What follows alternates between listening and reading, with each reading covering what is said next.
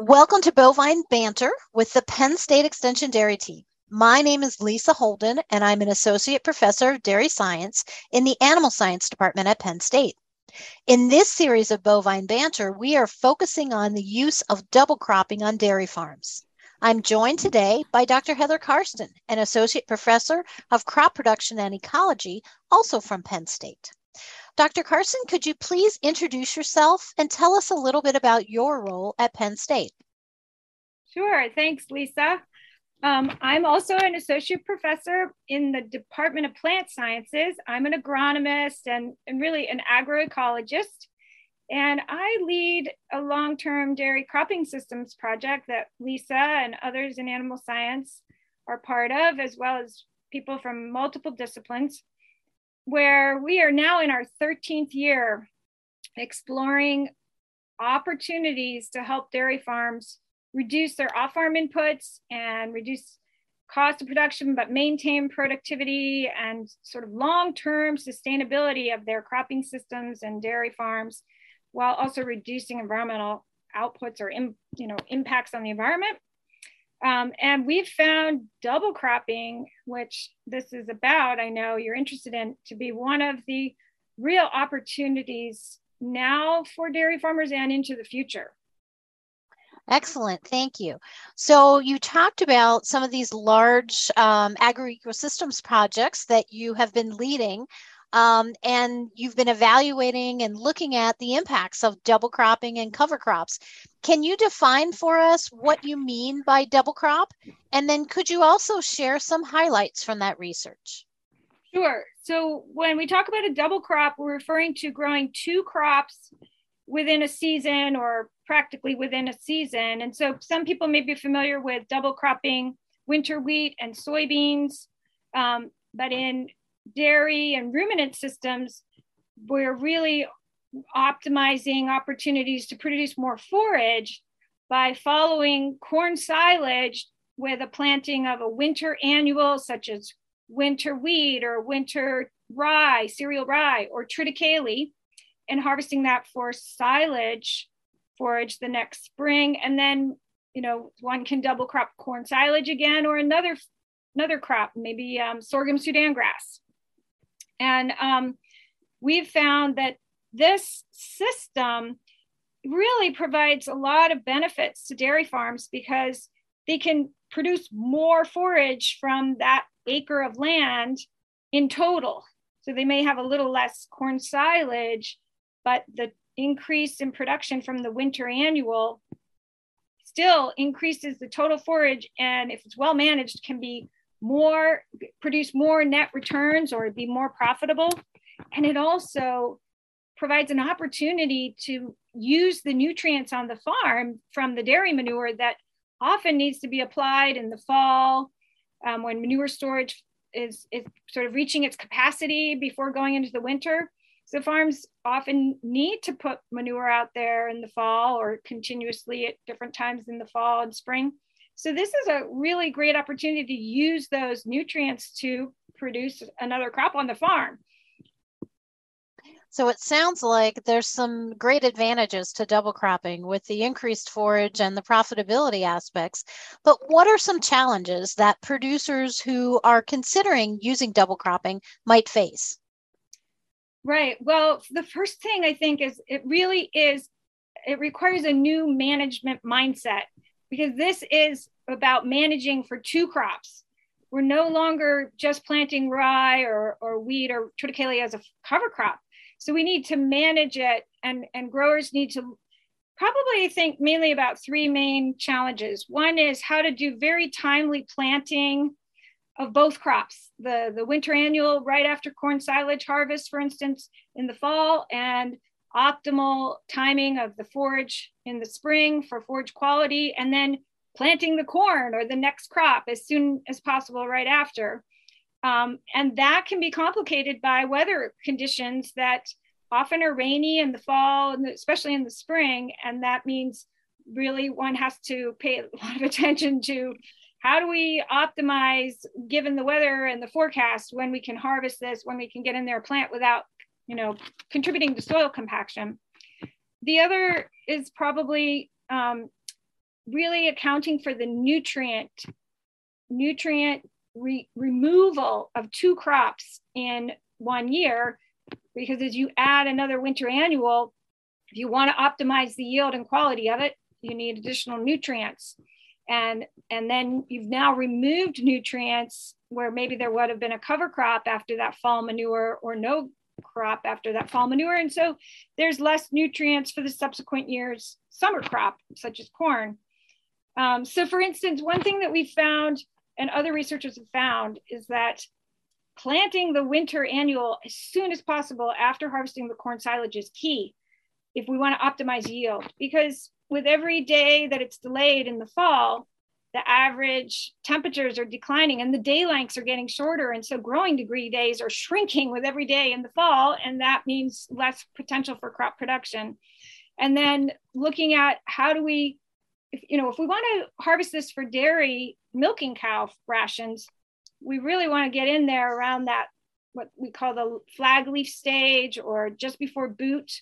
And that will give you still very optimal quality. But if you haven't applied a lot of nutrients in the fall, you might even benefit from top dressing some nitrogen in the spring when it's cool and the soils are cool and not mineralizing manure nitrogen quickly. And so, in terms of optimizing both yield and crude protein of that forage in the spring, a bit of top dressing can help.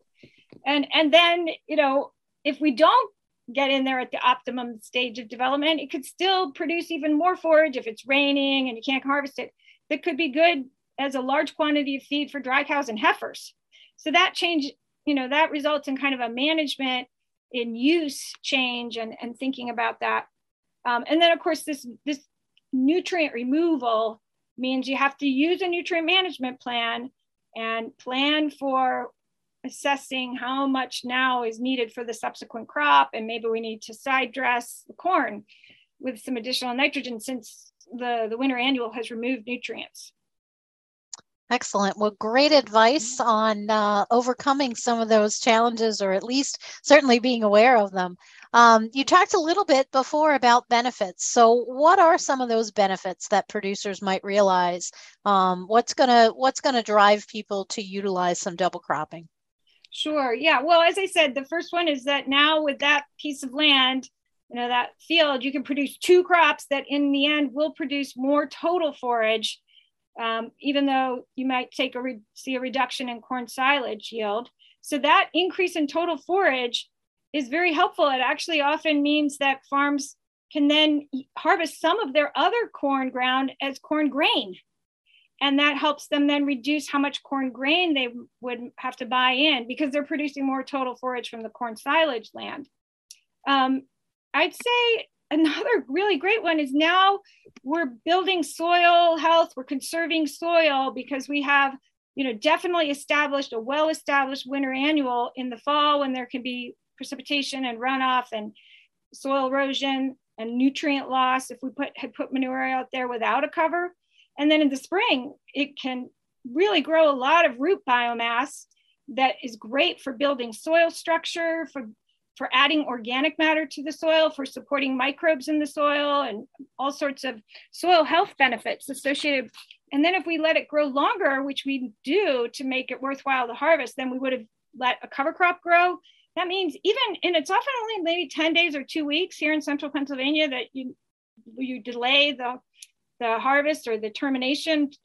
That produces a lot of biomass that also adds a lot of organic matter and soil structure, but it also helps because there's a good canopy there then to compete with weeds. And now we have, for instance, glyphosate tolerant mare's tail, which is a winter annual or germinates in the spring. And so now you have a really nice competitive canopy there to help suppress that. And then of course, the biggest one I think is driving growers to do this is it's a way to produce more on your farm and reduce inputs of feed and inputs even of fertilizer. And so that in the end helps the bottom line economically. And we've definitely found in this long-term project that this can reduce feed forage costs and help farms to be more profitable. Along with all these other great agronomic benefits that we see. with nutrient management and soil health.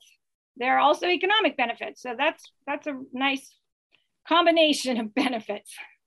Excellent. So with all these great benefits that you've highlighted for us, what are the trends? Are you seeing more dairies, fewer dairies in Pennsylvania adopting a double cropping system?